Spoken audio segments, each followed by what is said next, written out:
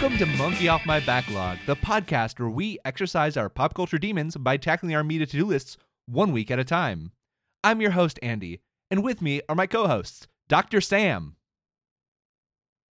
Hola. And Tessa. Hi. That's hello in Danish. This week, get your reading glasses on. We're not doing books, we're doing subtitles. That's right, we're doing international films this week. This week, Tessa watches the film narrated by Nasir Khan and Jamie Lannister.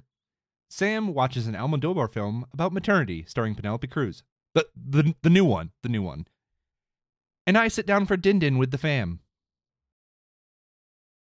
By the way, Andy, really fast, if you're trying to choose between one of the 5 openings we just did, I like the one where it sounded like you were saying it was monkey off of your backlog. Like we were just doing stuff that's on your backlog. Yeah, monkey off of my backlog. That's right. The podcast where we focus on just doing me. So, international films. That's right. Films that aren't in English. Time to have some fun. Let's start with this week's first contestant, Tessa. Tessa, are we racing them? Are they competing? Yes, they're competing at the Academy Awards this March. I'm just saying, mine is actually called Flea. So out of all of them, I feel like maybe it's the speediest. Okay, but just to let you know, this is called Monkey Off My Backlog, not Monkey Off My Backlog Sans Frontiers. So there are competitions. In the spirit of, are the Olympics still going on? I believe they end today. Cool. Yes. Okay. So we'll be giving out a bronze, a silver, and a gold medal for no discernible reason. Tessa, what did you do? I, as I just mentioned, watched the 2018 Danish animated docudrama directed by Jonas Poor Rasmussen, Flea. Wait, 2018? Yeah. But it's an Oscar nomination this year. I don't know what to tell you. Oscars are weird. It is weird the way that Oscars often have rules about animated film. Well, not animated films. It's weird how the Oscars often have rules about international films. I'd like to actually look that up. I didn't before this episode. But this film was selected as the Danish entry for the Academy Award for Best International Film, where it received a nomination. It also was nominated as a Best Documentary Feature and Best Animated Feature. It's the first film to be nominated in all 3 categories, which is what first piqued my interest, because I found the idea of a animated documentary to be fascinating. I mean, you just don't get many of those. All right, Tessa, apparently Flea had its world premiere on January 28th of 2021. But it was scheduled to premiere the year before and got postponed because of the pandemic. So my guess is because it was animated, this movie has been in the works since 2018. So yeah, it's been a while. Yeah, but it is. This isn't a Grammy situation. Right. So, okay. I will correct myself. 2021's Flea. Okay, I just know that there are people like me who are pedants, and they also have access to Twitter, just like me. And they will shoot you down for saying the wrong year. Because I'll tell them to. Not the worst. Anyway. Not the worst thing that's ever happened to me. Okay, so an animated documentary though, that to me that goes against what a documentary is, inherently. Because, I don't want a documentary with reenactments, right? I don't. It's so weird. Well, I think this is fascinating, the way that this movie is put together. So, basically, the premise of the story is that the premise of the story is that Jonas Poor Rasmussen, who is the creator and director, is interviewing a man named Amin Nawabi, who tells the story of how his family fled from Afghanistan in the late 80s when the Taliban took over the country, and their struggles to find a place where they could safely live, and the different places that they've had to live, and the different ways that they had to try to smuggle themselves and different members of their family into Europe specifically. So Amin Nawabi ended up in Denmark at one point, in Copenhagen, and he's telling the story to Jonas. The interesting part about this is that it is animated, but the animated portions mainly are showing the interview between Amin and Jonas, as well as the stories that Amin is telling about the different places that he's lived. So obviously there isn't footage of that. So the animation takes the place of his of what happened, but he is narrating the entire experience. So it's kind of like if you took a podcast, which it is, the interview is very much set up like a podcast. Andy, have you seen the Ricky Gervais show? No. That's when they took a podcast and animated it. That's exactly what this is. Yeah, that's kind of like what this is.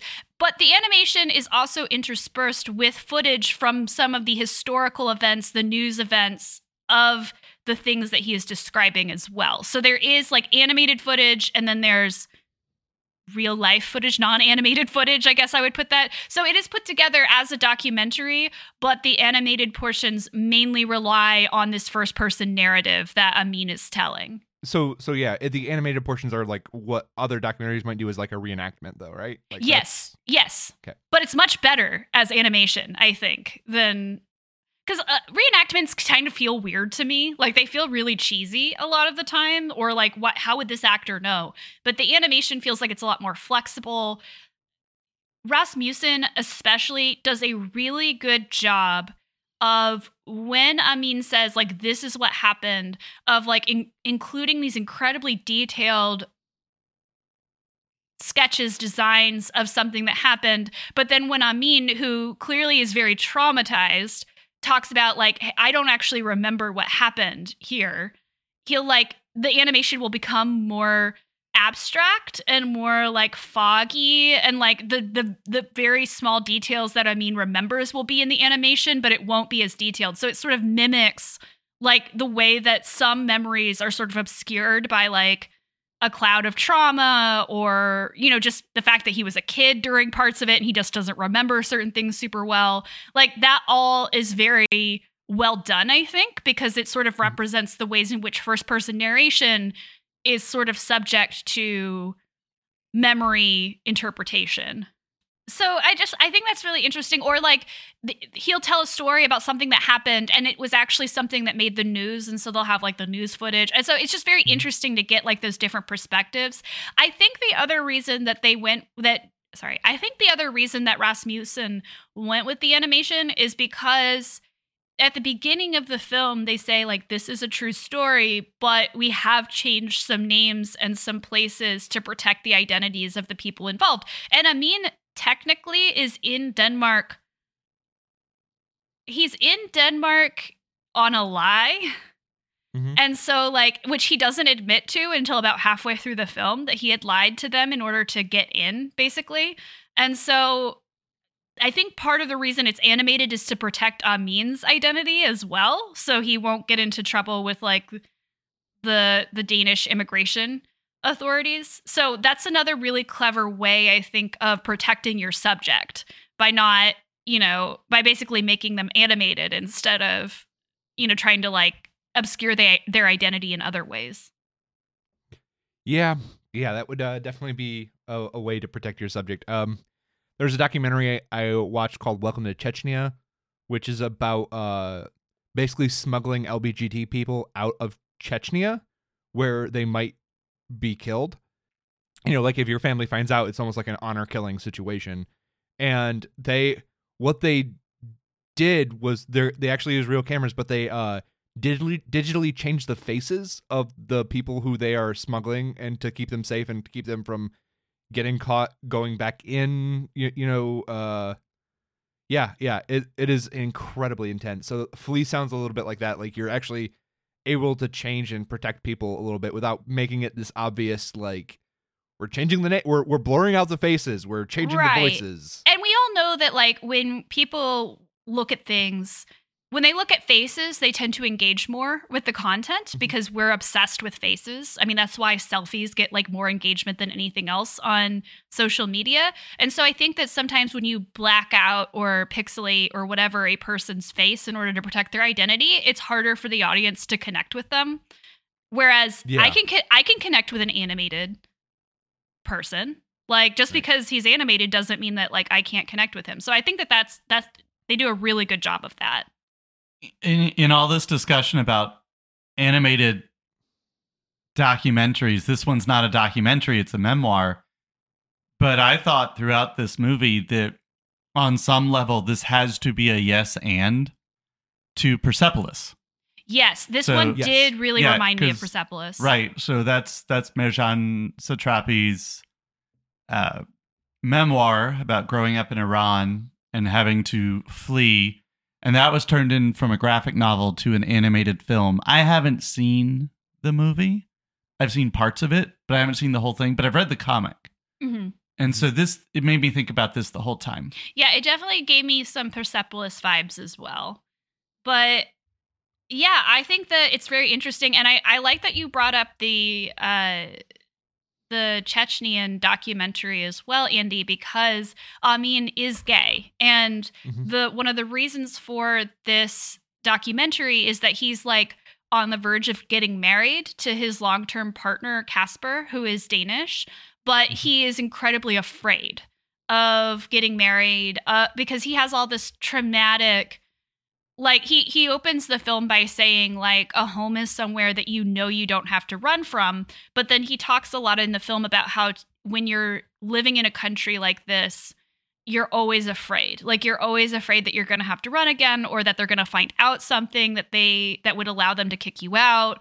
Like, all of this stuff. And so it is very much also about his sexual identity and his relationships and how, like, the traumatic act of fleeing his country and living in all these precarious situations have really damaged his ability to have relationships. Like, he even says that his partner doesn't know everything. Like, he hasn't told his partner all these stories because he had an ex-boyfriend use these stories against him before. And so he's been like always afraid to tell these stories. In fact, there are situations where he won't tell Jonas things until much later. He'll say, I don't want to talk about that right now.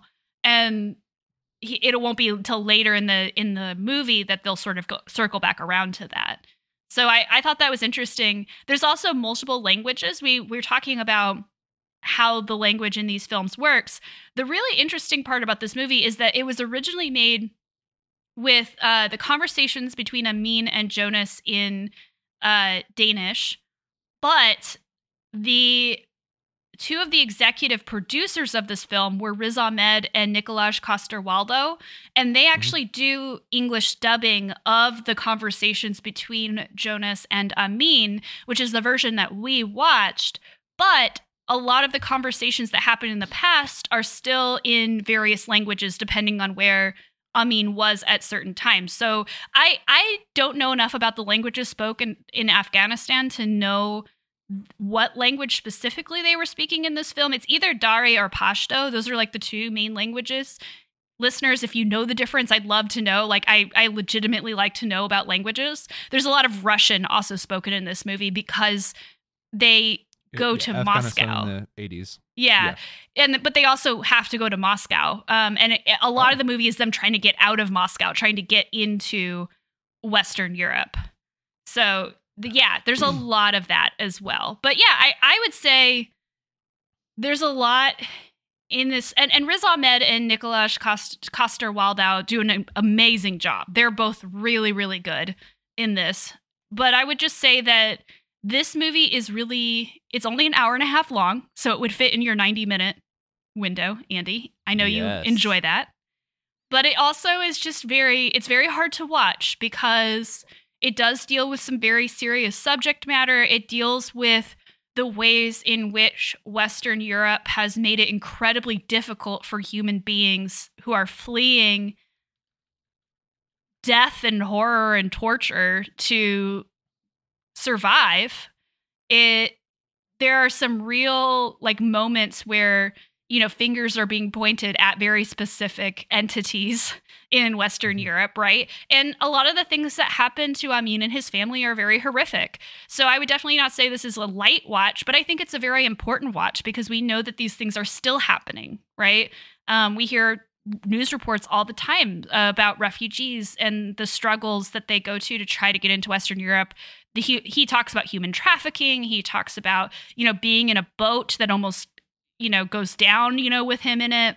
All of these things are in this movie, but they also still happen to this day. And I think that's why Rasmussen made this movie. It was not only to document what happened to Amin, but to also talk about what is still happening in a lot of these countries. And of course, the US has its own immigration problems, which, this movie is not about. That's US specific. But as someone who is in the US, I could definitely see a lot of parallels between our situation and that situation. So it's a beautifully done film. I highly recommend it. Just maybe not if you're looking for like a light short watch.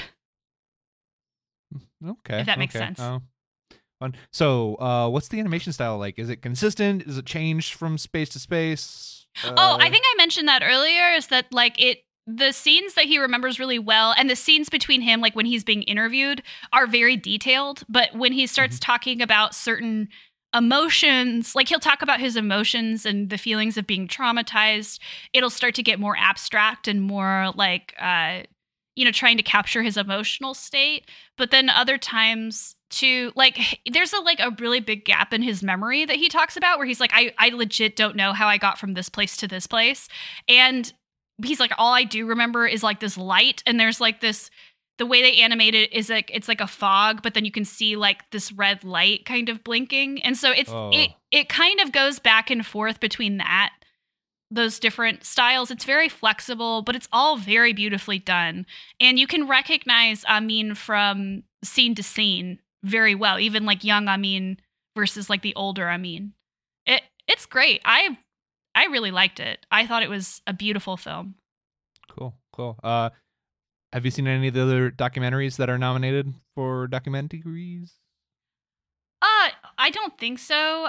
So this is something that I know Sam wanted to talk about. Okay, yeah, we haven't seen any of the other ones yet, but we're planning on at least watching Summer of Soul. I do know that. Ready to segue to the next segment. So, international films, foreign films, whatever you want to call them, films that aren't in English. What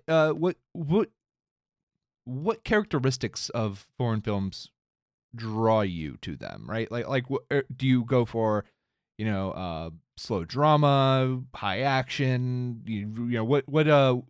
What makes you more interested in a foreign film where you have to read? First of all, how dare you insinuate that I don't want to read subtitles?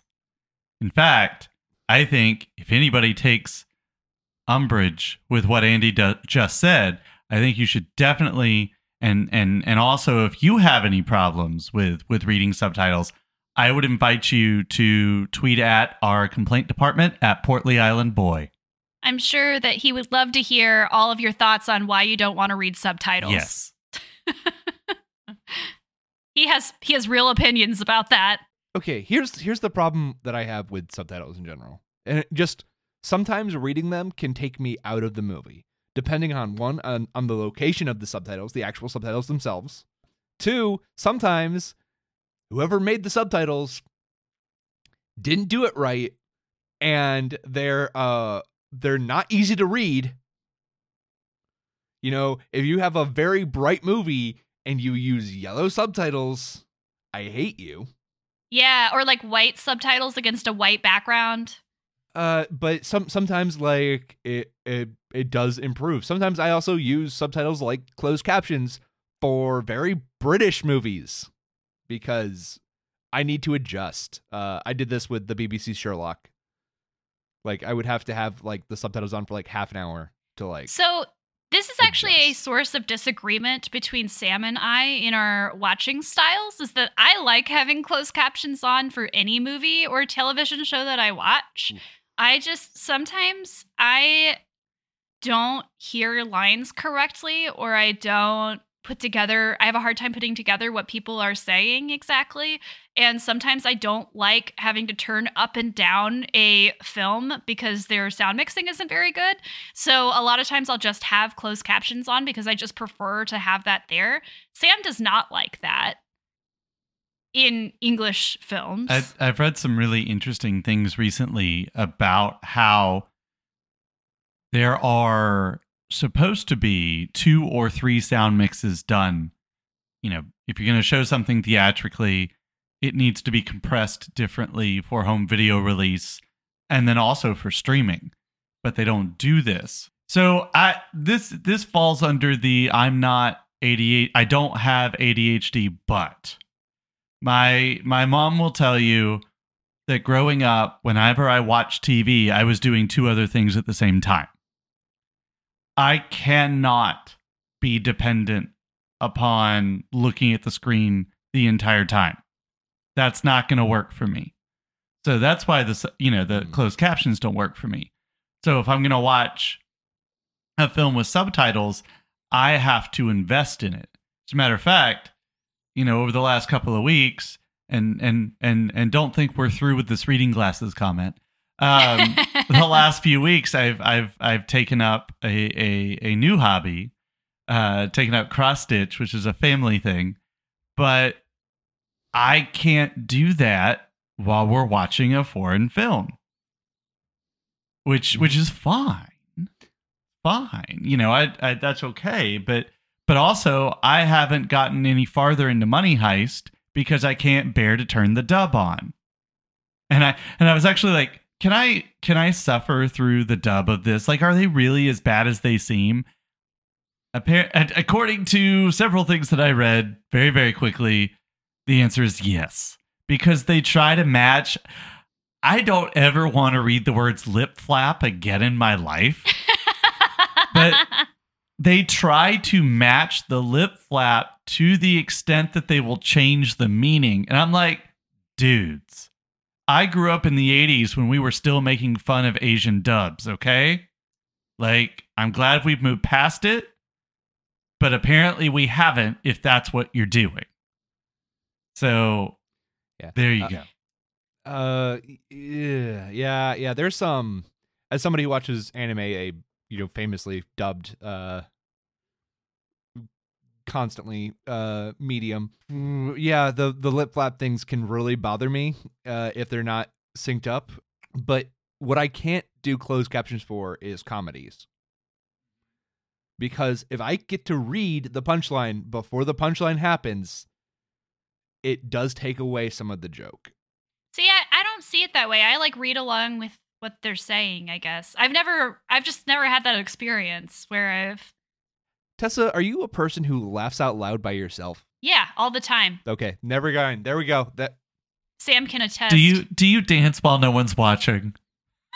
Sam can attest because I will often giggle to myself, or I think I burst out in a huge belly laugh the other day over something that I read. And yeah, you were like, you did. And then I forced Sam to listen to me read it to her, and then she's like, "Please stop." Gross. That explains it. I'm not, no more comments, just that explains it. So, okay, so a foreign movie or a subtitled movie is one that you have to invest in. And they are kind of notorious for being very long. I don't know. When I think about this question, the subtitle issue, well, right, but the subtitle issue is there, sure. But when you say what kind of international film, well, the same kinds I would also like to watch in it. Okay. I'm not going to watch French New Wave on purpose. Sorry, guys. I'm not going to. Okay? Right. I'm not. I've seen going over to Italy. I've seen 8.5. Okay? Fellini does nothing for me. But, so when it comes to the international classics, fine. Whatever. It's nice to know.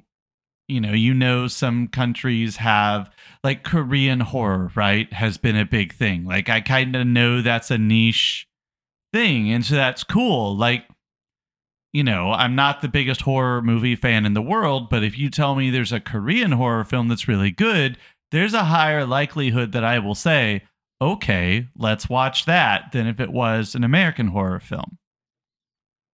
You know, see, because I like meta stuff. When stuff gets meta, I'm very, very interested in it, and foreign movies are more willing to get meta. See, I think that there's a tendency, and I'm going to try to say this very carefully, because I am actually, what I tend to do is I get into certain regions and certain time periods and certain genres, and then I want to watch all of it. So like right now I'm going through a real, what do we call the genre that I'm watching right now with Crouching Tiger, Hidden Dragon? The Wire. Yeah. Wushu. Yeah, I'm on like a really big wushu kick right now, but I'm also, just like Hong Kong cinema. We went through a lot of that last year. I plan on continuing that. So like, I'll get onto these like little kicks where I'm like, I want to see everything by this director, or I want to see everything in this particular genre right now. I think that there is an issue sometimes, though, in the US when we say like, oh yeah, like what are your favorite international films, to immediately go to Asia, which is fine. There are a lot of really great Asian films, but there are other parts of the world that have really great cinema as well. And that's something I've been trying to work on. Like, I would really love to see some more Nigerian films, because Nigeria is apparently like having a huge renaissance with their cinema right now. I would like to see more Bollywood films, because I've never really gotten into that. What I wish is that somebody, and if this exists, listeners, and I just don't know about it, please tweet at me at Suela Tessa, because I was thinking about this the other day. I would like somebody to put together like intro lists, like intro to Nigerian cinema, intro to Bollywood, intro to like a essentials list. I'm not talking about like an extensive, exhaustive list. I'm talking about like, if you want to have a conversation about this kind of cinema, you need to have seen these 6 films or these 6 filmmakers or whatever. Because I am very interested in having these conversations and expanding my vocabulary when I'm talking about international film. But sometimes it can be a little overwhelming to know exactly where to start, because I'm just not familiar with the language of that particular cinema, right? Like, I don't know where to start with Bollywood cinema exactly. Does that make sense? Okay. Yeah. For me, it has something to do with like, if the premise meshes well with what I know of that region's stuff, right? That region's like tropes and stuff. Like, there's a movie called In Order of Disappearance, which was remade, I believe, as Cold Pursuit with Liam Neeson. But by the same director, by the way. So we just remade it in English. But like some of the jokes and stuff, like knowing that it's oh man, I need to make sure. In Order of Disappearance. Is it Norwegian or Swedish or Finn? Norwegian. Okay. Norwegian. Right. The jokes and stuff, like imagining like, oh yeah, this premise will go well with like the Norwegian sense of humor. Right. Well, I guess what I'm trying to say is that there are whole traditions of cinema that I don't know what the tropes are, that I don't know who the big directors are. So it'd be cool if I could go somewhere and have like a short list of, in this like region, in Iranian cinema, like these are like the big directors, or these are like the classic films. Because I know that a lot of these countries do have like thriving cinema, and I know that sometimes it's hard to access those. But if I do have access to it, I would like to actually know, like, here's the starting point. Like, here's the where the conversation starts. Yeah, I mean, there was we need to do this with a lot more, because, of course, right before the pandemic, Bong Joon-ho, it looked like there was going to be a real victory lap for, Korean filmmaking. And of course, the pandemic swept that off. But we tend to do this in America, where Hollywood sucks the oxygen out of almost all the room, and there's only room left for one thing.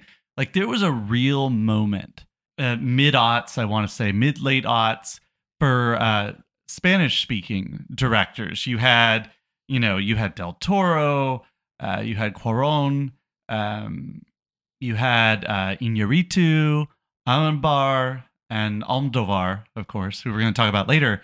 And it was like, you could have conversations about all 5 of those directors at once, and there's a decent chance, if you're interacting with somebody who also enjoys films, that they've seen films by all 5 of these people, and that was exciting.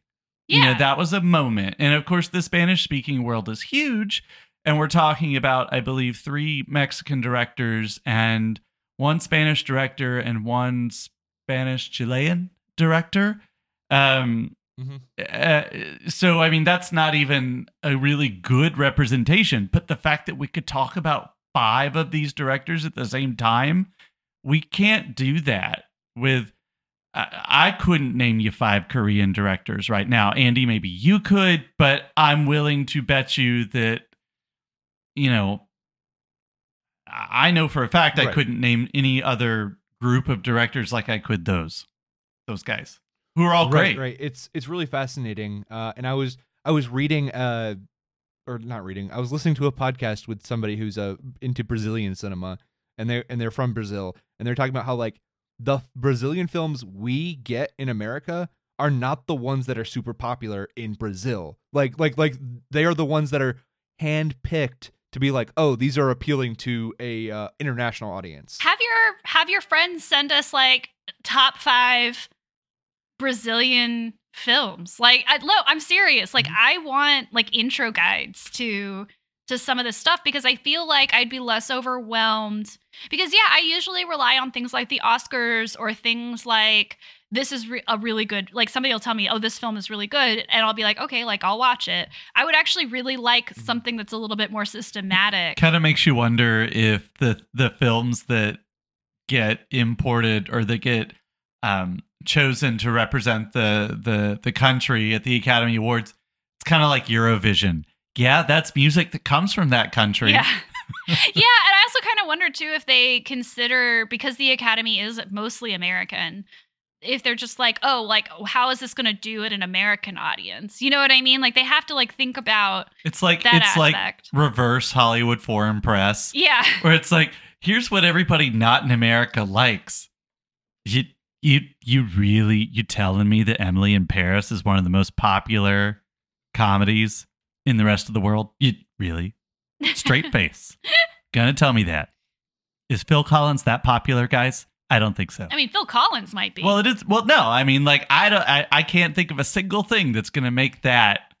Like, I mean, it's not Sex and the City stands across the world. I mean, that's very, I think, located in 1 or 2 places. All I got's Phil Collins. I got nothing. I think I told someone the other day that it was made by Darren Star, and they're a huge Sex and the City fan, and they didn't even know it was made by Darren Star. So this is our idea of international. Yeah. Which is kind of the point of that show. But yeah, I think this is a long way of answering your question, Andy. But honestly, I'd be interested in watching any genre of foreign film, like any genre of film that I like in English. I'm probably gonna like it not in English too, as long as I have subtitles. Yeah, and I mean, same thing. Like, if I see a really good movie by a director, I'm much more likely to go seek out that director again. I don't watch Chan-wook Park movies because he's, Korean. I watch him because I saw Old Boy. Yeah, same with Del Toro. And I wanted to watch more. That's weird. Hold on. Same with Del Toro and me. I have been a huge Del Toro fan for a long time. So yeah, I guess that's the other answer to your question is I do follow certain directors as well. Yeah. What is fun? I think you should consider looking at the list of submissions to the Academy Awards, because these are where each country says like, this is our best film of the year. And they submit it. Yeah. And speaking of, this is our best film of the year, and they submit it. Spain did not submit Parallel Mothers. They did not, because they're fools, apparently. Right. They submitted The Good Boss. I just feel like if you're Spain, Almodovar comes out with a movie every 1 or 2 years. You can't send it in every time. You got to let somebody else have a turn. I guess that's where they're coming from. Sorry. Go on. Okay, well then, let's talk about Parallel Mothers. Wait, who is a director that you follow, right? Yes. Who is Pedro Almodovar? Who is that international man of mystery? I'm trying to figure out where you should put queer in that. Queer international man of mystery, international queer man of mystery, or International Man of Queer Mystery. I just have to say at this point that when we started this movie last night, I was like, all right, I'm just waiting for the queer stuff to happen. Because every movie... Was Pain and Glory your first Almodovar movie, Tessa? Was. It was? Yeah. Okay. The poster for this is really disturbing. It got banned from Instagram. Temporarily. They apologized. Which is the only time, that is the only time in Instagram history somebody has been apologized to for removing a female presenting nipple. And wouldn't you know it, it was a man they apologized to. Yeah, hey, but get your shit it is together. just a disturbing image. Well, I mean, I think that's a whole genre of international film is the disturbing image. That's true. Yes. They're much better. They, and by they, I mean literally not America, is much better at this. So, this is someone you follow. What's your experience? Have you seen all of his films? No. I would like to. No, I wouldn't like to meet the person who's seen all of Almodovar's movies because I would feel very intimidated. So if you're not familiar, and I imagine there's a good chance you are, Pedro Almodovar is a Spanish director, writer, producer. He is a hyphenate. And fan of Penelope Cruz. Right. Well, we'll get to that. Here are the films that by Almodovar that have been nominated for Oscars in some form or another. So he had a breakthrough in '88, Women on the Verge of a Nervous Breakdown. There's some years there. And then 99, Todo sobre mi madre, which won for foreign language film. Hablé con ella, which won for screenplay. Volver, Pain and Glory, Parallel Mothers. So this is somebody who, it's a good chance if, you don't say I hate to read subtitles, there's a darn good chance you've heard about this director. Whether you've seen him or not kind of depends on a couple of things. I'm not going to say that Almodovar's niche, but I am going to say that to see an Almodovar film is to know that you're getting into some kind of examination of masculinity, femininity, and what it means to be queer. And moms. So I really, really need to know, is that how you say his name? So this is one of those I've heard it both ways thing. It really depends on how short you pronounce the O between M and D. So Right. If you heard Tracy, not Tracy Jordan, Tracy Ullman? no, the guy who announced the Oscars with the short old dude with the Southern accent. Oh, Leslie. Leslie Jordan. Jordan, yeah. I knew one of the words was right. So Leslie Jordan pronounced it Almodovar. Okay. Leslie Jordan was really struggling that day. Well, yeah, and I Yeah. mean that wasn't the only one he struggled with, but I've heard so many people pronounce, and I'm not just talking like dumb Americans. It's kind of like to me it feels like the difficulty in pronouncing the G in Igbo. Okay. I know it's there and I know how it works, but I can't make myself say it. Do you want me to tell you how he says you should pronounce it? Go on. Any way you want. Right. So Almodovar it is. Sorry. I just that's another thing where I've always heard it just Almodovar. And I was like, oh, is this how you're supposed to pronounce it? But well, that's how I pronounced it one time to people who knew better, and the look they gave me told me I pronounced it Almodovar, and that's how I've always pronounced it since then. Because I don't want people to look at me like that. I don't like that. It's not fun. I just listened to him on the Graham Norton show. He just goes, any way you want. I don't care. I don't know. I would be so intimidated to meet him, but he's probably like one of the coolest people on the planet. Again, he hangs out with Penelope Cruz. Well, yeah, and so I mean, the other thing about Almodovar is you should expect some sort of discourse on family and sexuality, and you're gonna have Antonio Banderas or Penelope Cruz in whatever movie. There's like a really good chance. Or is he- Javier Bardem ever been in an Almodovar movie? So I'm trying to remember. He hasn't been in any of the ones that I've seen. Gael Garcia Bernal has been in a movie that I'll talk about here in a little bit. But yeah. So I've seen. He's a very prolific director. I mean, he has a movie every year, every 18 months along that schedule. And so I haven't seen Women on the Verge of a Nervous Breakdown. I've seen all the other films that I've mentioned so far.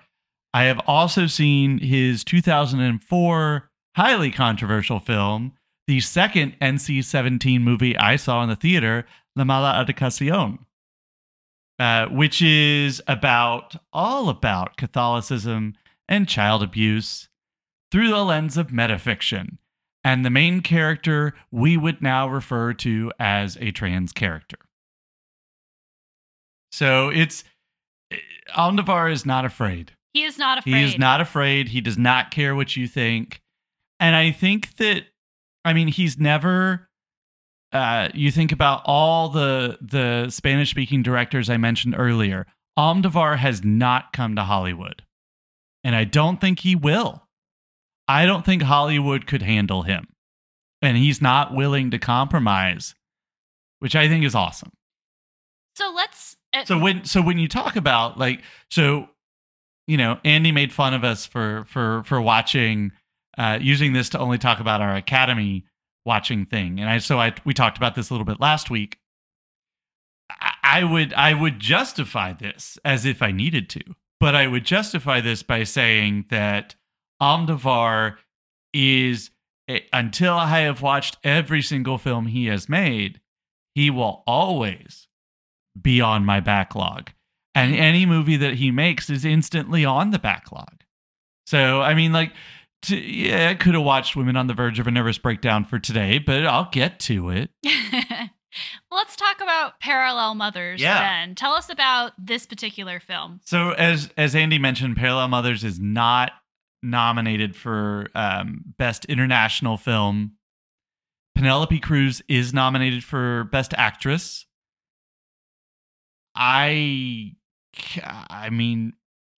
First of all, Penelope Cruz has won an Academy Award. Has she won it for, let's see, hold on. She was nominated for Volver. That is a one-woman film. That is like a showcase for her, more than usual. She did not win. She's also been nominated for Nine, the musical by the guy who did Chicago. That's the one about Fellini, right? Yes. Yeah. Yes. She won for Vicky Cristina Barcelona. She won for her turn. She is Pedro Almodovar's muse, but she won for a goddamn Woody Allen film. So she won't win this year either. I think that the category is too stacked. I think that she doesn't stand out in this as much as she did Volver. And I would be happy to see her walk away with it for this movie. I just don't think it's going to happen. But so all you need to know is that this is an Almodovar movie starring Penelope Cruz. That I shouldn't have to tell you anything about it. But you're going to. I'm going to. I was saying, I need something more than that. I have not seen a single Almodovar movie. Here you go. All right, here you go. So Parallel Mothers is about what paternity, maternity, familial bloodlines, what those things actually mean. Not in terms of legality or anything like that. Just what does it mean to say, I am the child of, I am the father of, the mother of? What do these things mean? And so he explores this through two threads. There are two threads running through this movie. The first one is, so Penelope Cruz's character, and it's so fun watching Almodovar movies with the subtitles because I can just about keep up with what's actually being said out loud. But I'm terribly afraid I'm going to say her name wrong. Yanis. I mean, she's named after Janis Joplin. But there is a burial pit from the Spanish Civil War outside of her hometown, and she's working with an organization to get it excavated to give, her family closure. And the second thread is she's just had a baby. And this is in the trailer. I was trying to figure out if there was a spoiler alert to this, but it's in the trailer. The increasingly disturbing fact that her baby looks nothing like her or her father. So, if those seem like two completely different stories to you, they are. And then Almodovar figures out how to make them come together in a very satisfying way. That's his strength. Interesting. And this is not the first time he's had Penelope Cruz play a mother, because she played the mother of the main character in Pain and Glory, which was the last film that he did. Oh, I mean, like this is like Almodovar bingo. Penelope Cruz, mothers, queerness. I mean, there's a gay sex everything scene. You could possibly want. So what stood out to you in this film, besides all those things you just mentioned? Yeah. I thought this was so. When I talked earlier about the films that I had seen, there was like between Voltaire and Pain and Glory, there's 13 years.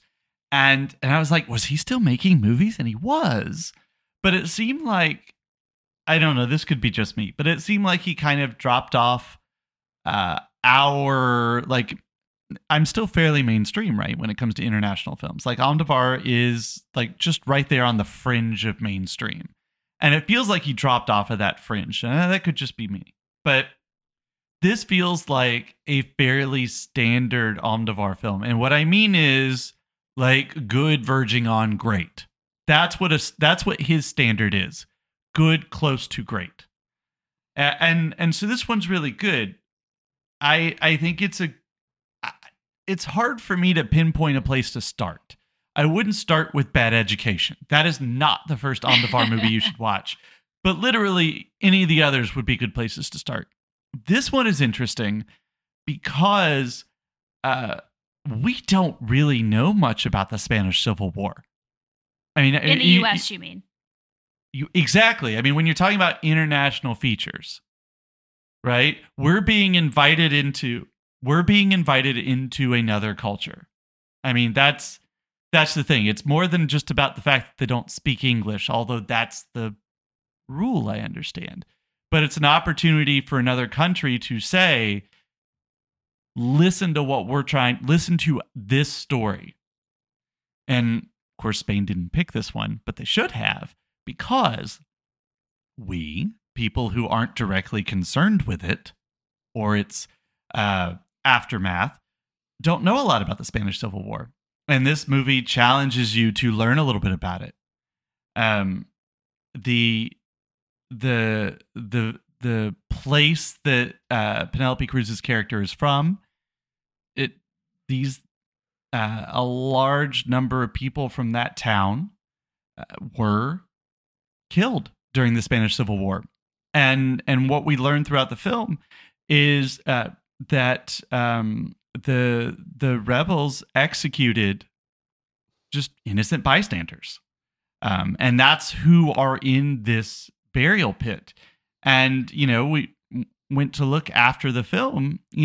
Commonly the number 1 million is cited as number of deaths as the result of the Spanish Civil War, but up to 200,000 of that, it's believed that it was just rebels going around and taking people out. And so there's a lot of, like, even if you don't know any of that, you understand the collective trauma that's come out of this.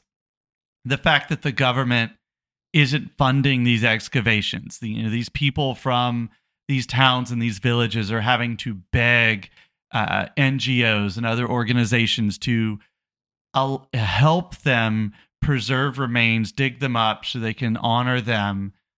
And this is something that happened in 1936 through 1939. That's not something I knew about. That's not something we learned in school.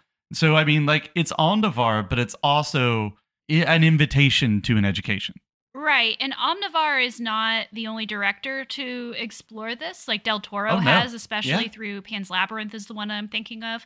I think it's hard sometimes for the United States to connect with another country's cultural trauma in this way. Right. Like there's a big conflict. There's a scene in this movie where two of the characters, Janice is one of them, and there's another character, have a big fight about what this means to her. And she basically, is like, no, like you need to learn like the history. Like it's important to know this history. It's important to not just look away from it, right? To know what happened. And it is really interesting because in the US we maybe don't think about the Spanish Civil War all that much, but there's a lot of parallels about what's happening in this movie to the way that the US currently is trying to brush certain things under the rug in education contexts. So there's a lot of those parallels as well.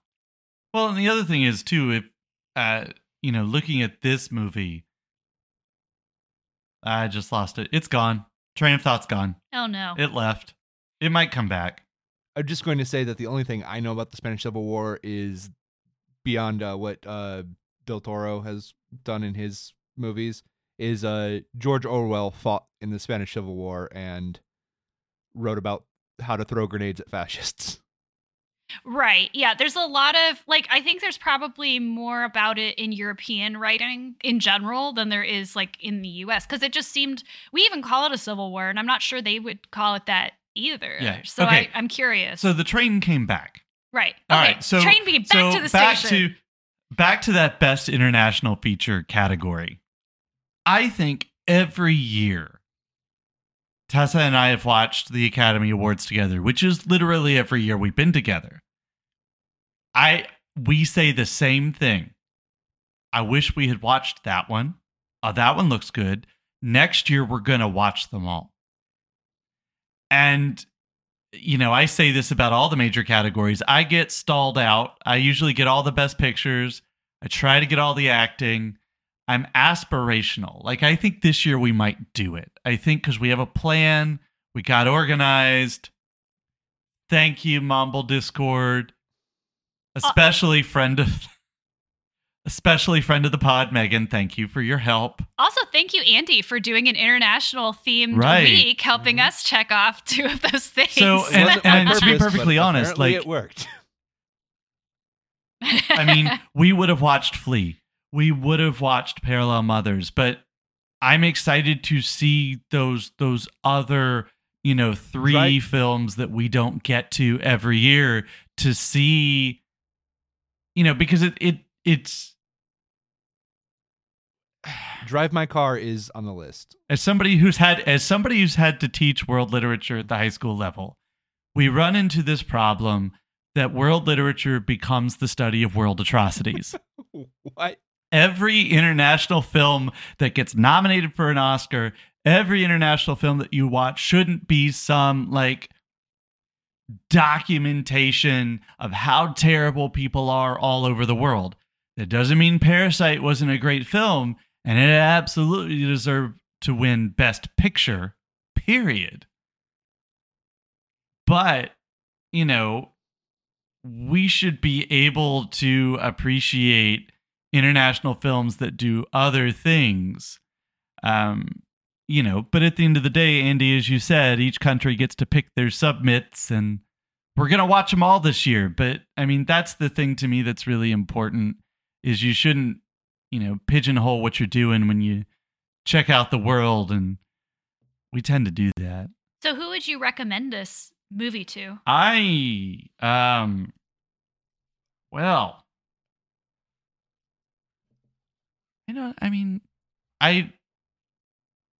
think you could start, if you'd never seen an Almodovar film, I think you could start here. I think that'd be perfectly fine.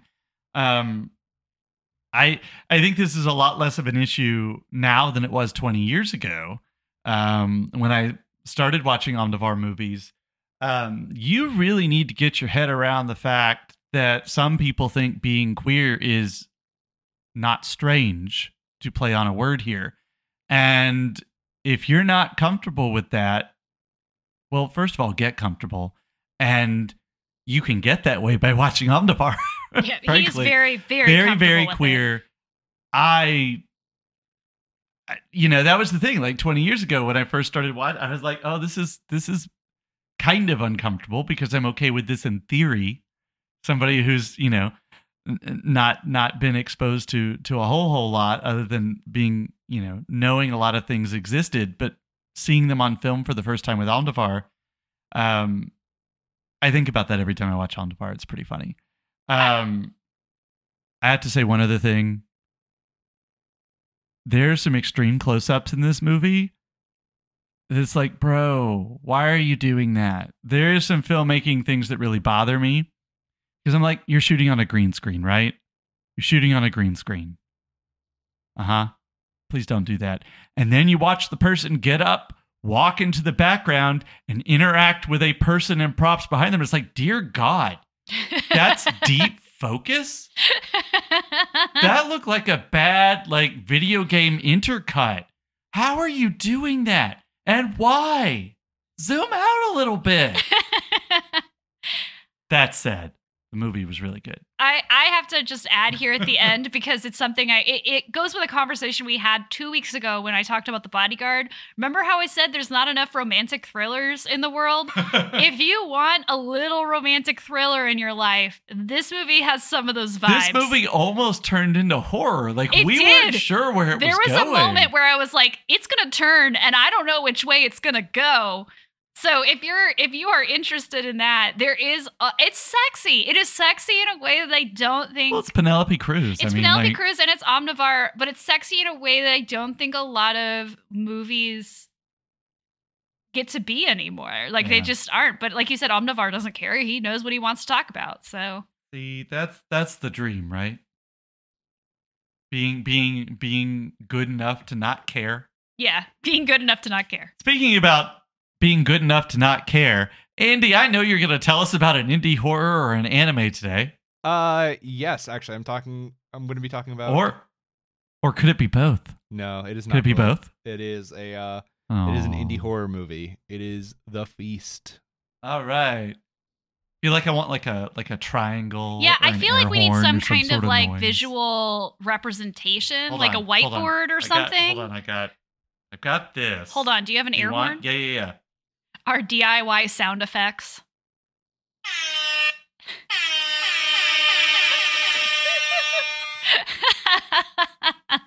That's right. We're doing indie horror on Mumble. Indie horror. 2 months from now, I'm going to do an indie horror film and just blow his mind. It's going to be great. Yeah. We'll see. I don't even know if you could name an indie horror movie. Bit. I already did that one, though. Yeah, but I can name it. That was not what he said. I really thought you were just going to name The Feast. Oh, wait, we're talking about that. Oh, I didn't think about that. That would have been good. That would have been pretty good. That would have been smart. Yeah. So I did a Welsh indie horror movie. Ooh, wait, Welsh. I can't. Is it in Welsh? That is a xenophobic joke, and I won't make it. Well, don't make a xenophobic joke. It's going to be about the fact that they speak English. But that's only kind of was true. It in? Yeah. Was it in Welsh or was it in English? There we go. That was the question I was waiting for. That's one of the reasons best foreign film category is a trash name, and I'm glad we're rid of it, right? Yeah, international is better, yeah. Yeah. So the answer is it is in Welsh, the language Welsh. We did it. So is the horror the number of vowels and consonants together? But here's the thing. I didn't know that going in. I didn't plan on making this my international movie. Is it 100% Welsh or is it back and forth? It's 100% Welsh. Wow. 100%. Perfect. So I started this without subtitles on, and I was so confused because in my head, like Welsh as a language, when someone says like, oh, it's a Welsh movie, yeah, I figured the Welsh accent, right? So I'm sitting there like, I think I'm getting some of these words. Is their accent that thick? Tessa, So I took a semester of Middle Welsh, which is the Welsh that they were speaking in what we consider the Middle Ages. So I was translating bits of the Mabinogion, for an example. There are some words that there are some words that clearly made it into English in some ways. Mhm. And what's fascinating is that they really had to do a lot of work to resurrect Welsh. It's one of the few examples of a language that was almost dead that they basically brought back from the dead. So the fact that this film is 100% in Welsh is actually kind of a like cultural victory. So I'm really excited to hear about it and perhaps watch it myself. I just watched, Andy, the episode of The Crown where they force Charles to go to Wales and study with a professor of Welsh for a semester because, you know, you should kind of be able to speak the language and have some basic knowledge of the people that you are allegedly prince of. So that was like getting to see that and see him struggle to learn parts and bits of Welsh was fun. And then he gives his speech in Welsh. That is literally the only relationship I have with Welsh. So how'd that go? Yeah, so eventually I realized, like, oh, wait, this is a movie, you know, because it's one of these things where, like, oh, it's recommended, you know, it's called Welsh. I think it's going to be in English, right? Because it's just, oh, it's a Welsh film, and it is very, very, very, very not in English. Once I finally turned on the subtitles and restarted it, I was like, oh, this makes so much more sense. Right. I think it's interesting, and I'm sure Nigel would have a lot to say about this if she was on here, because it's interesting when people say something like, oh, well, like non-English speaking films, they often assume that everybody who lives in what's considered the British Isles, although Right. Nigel would probably take issue with that statement as well. I all think speak Nigel English. at this point has like reached through the internet and like tried to strangle me already. Right, So, yeah. like, hopefully. We really should have had her on this week. I just didn't think there was enough enough prep time. Also, although Andy, I think the tagline for Welsh, the language, should be aggressively not English. Yes. As you said, like you said it, and I'm like, put that on a shirt. Put that on a t-shirt. Welsh, So- aggressively not English. So this goes back to what I was saying before about not really knowing a lot about certain areas of cinema. Mhm. What are the general vibes of this film? Like what is Welsh filmmaking like? Very Swedish. Yeah. Yeah. So first of all, this is a very modern film. It's 2021. It was a movie I missed when I was wanting to watch South by Southwest stuff. So I was just very interested because the idea is like, oh, a wealthy family gathers to dinner in a Welsh, the Welsh mountains, and they invite 2 guests, and things go a little weird. Go a little off. I'm not going to say too much beyond that. Just say that the wealthy family comes in. They have hired a local girl to help for the night, and it's one of those movies where you're not sure that it's a horror movie until it becomes a horror movie. It is a very slow burn. It's only 93 minutes, which I love. And I won't say how it becomes a horror movie, but it's also like, oh, the hints have been there the entire time. You know, this is a the Snowman kind of thing. Like, I gave you all the hints, all the clues, Mr. Policeman. Why didn't you save him? Kind of thing. Yeah. God, it's so hard to describe this movie. One, because it's not English, so I can't like it. It's also very okay with being quiet, and that was another reason why it took me like 10 minutes to figure out that it wasn't an English movie, because there was not any dialogue for the first 10 minutes. So I have a question for you, and maybe this will help. I'm going to start off with a pre-question. Okay. What's that? What's the English language movie where everybody's in the house and people start dying? Clue? It's not You're Next, is it? Yeah, You're Next. is That's what I was thinking. How is this not You're Next? Because when you described the movie, I heard You're Next in Wales. Explain Yeah, to me how I'm wrong, and I think I'll have a better idea of what the movie is. Okay, it's a little bit more fantastical. It's a Okay. little bit more like The Vitch. All right, Sure. yeah. Sure. Just in far as like one, you don't know what may or may not be killing these people, and you don't know if it's a person, if it's a natural force, if it's something else. You don't know, and it even does this thing where there are multiple. It gives you multiple. Hey, this could be the thing. This could be one of the couple's teenage kids was a doctor, or not teenage kids, just like the kids that are living at home. They're both weird in different ways. One was a doctor who was fired for mysterious circumstances. Another is just like a stoner burnout type, who's a delinquent and a bit of a masochist. The father of this wealthy family is a hunter there's something a little wrong with him. The mother also, like, there's a lot that it could be, and that's one of the things that makes it fun. Is like, okay, or is it the guest? Is it the girl that they've hired? You don't know.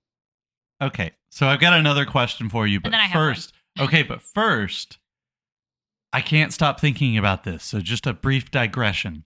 Which would be better, Clue in the style of You're Next, or You're Next in the style of Clue?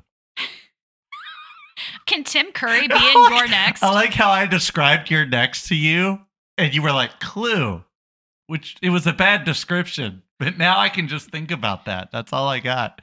Your Next is already a comedy, so... Yeah, but it's a very different comedy. We just actually, I figured it out. It's Your Next. Sure. The whole movie, just the way it is. But Tim Curry's character from Clue is in the movie. Huh. That's actually the right but call. Also, Jim Carrey is playing his brother, Tim Carrey, who has a giant Robotnik mustache from Sonic. See, I wanted him to have a wooden mask that's cursed. I do have a serious question for you. I had a Andy. serious question too. I told you I had a pre-question. Yes, That Andy. was all your pre-question. That was it. let's That go was with not Tim's the real question. Andy. Yes. So you said it's quiet. It's more fantastic than You're Next. We just talked about the fact that You're Next is a comedy. I'm assuming The Feast is not. No. All right. So what else can you say about the vibe? It's so hard to describe because of the quietness. It almost is like an episode of Hannibal, would be a good way to put it. As far as there is focus on the food. Darkly luxurious. Nice. Yes. There is a luxuriousness. There is a calm demeanor about everything. It's very good. I liked it quite a bit. Okay. So now, Tessa, now that I've wound my way through a half dozen interconnected You can't just questions, keep calling them pre-questions. I At some cede point, my they're time. just questions. they all fit together. Okay. Don't try to interrupt my flow. I cede my time. Okay, I have one question. Not even Okay. pre-questions, just one question. Can I ask a One question. pre-question? I'm unfamiliar with this concept, but we'll give it a try. So, what I really love about films like the one you're describing, when you have like a group of people who get together for dinner or are trapped in a house together or something like that, is that usually these are really good vehicles for character work. And you just described like a handful of characters in this family. How would you describe the character work and the acting in this? The acting, I think, is very good. The character work is interesting. Man, I'm really trying to think. You're purposely, you don't know much about the characters going in, and you really don't know much about the characters going out either, and that's kind of part of the point. Gotcha. You have an idea, but also not as many characters come out as the ones that go in. I'll put it that way. Fair. Absolutely fair. Oh, yeah, it's really hard to describe. Like, you get a good idea of who these characters are, and you get a good idea of probably what they did. And also, you know what the killer is.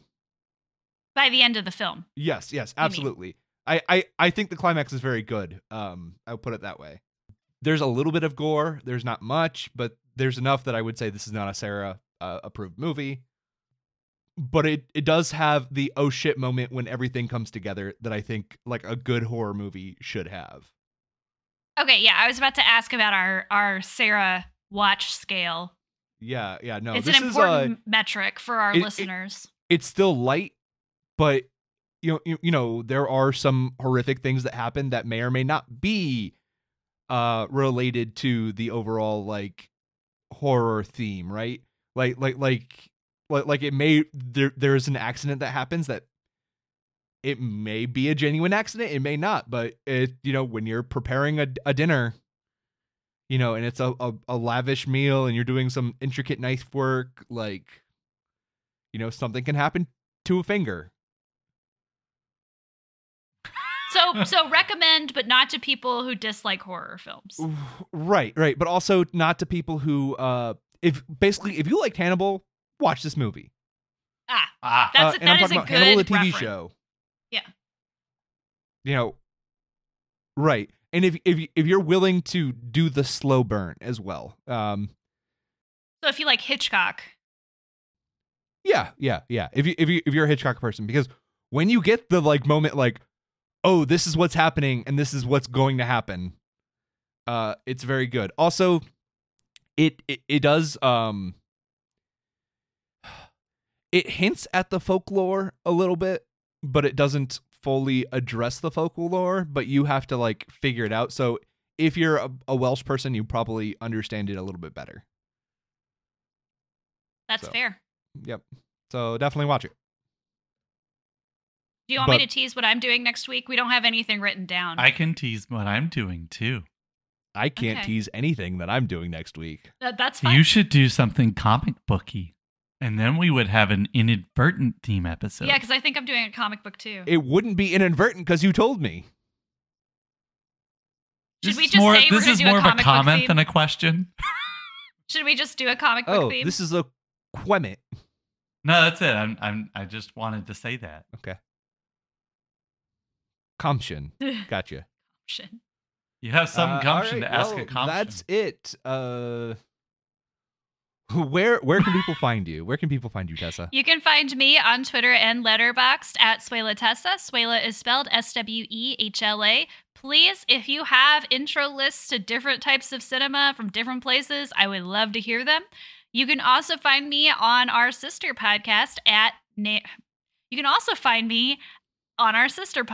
Nanny Ogg's Book Club, where Nigel and I are currently reading through all 41 of Terry Pratchett's Discworld novels. I think this is the week where we're going to release Small Gods. You can find that podcast anywhere that you listen to your podcast. You can find that podcast on Twitter at Nanny's Book Club and on Instagram at Nanny Ogg's Book Club. Dr. Sam, where can people find you? Tessa, I have a question. If Nanny Ogg is the sister podcast, what is Tessa Watches Lost? Where does it fit in the Mumble family? Stepchild that we don't want to talk about. I was going to say it's the cat. You're all rude, and you can find me on Twitter at Sam_Morris9. It is the cat. It's invasive in our feed, and it knocks over any. It'll work your way into your heart. Work its way into your heart. You can find me at Andy Noted on Twitter. You can find us on Twitter at Monkey Backlog. You can email us at monkeybacklog@gmail.com. You can please rate, review, subscribe on Spotify, iTunes, or wherever you get your podcasts. So get that monkey off your backlog.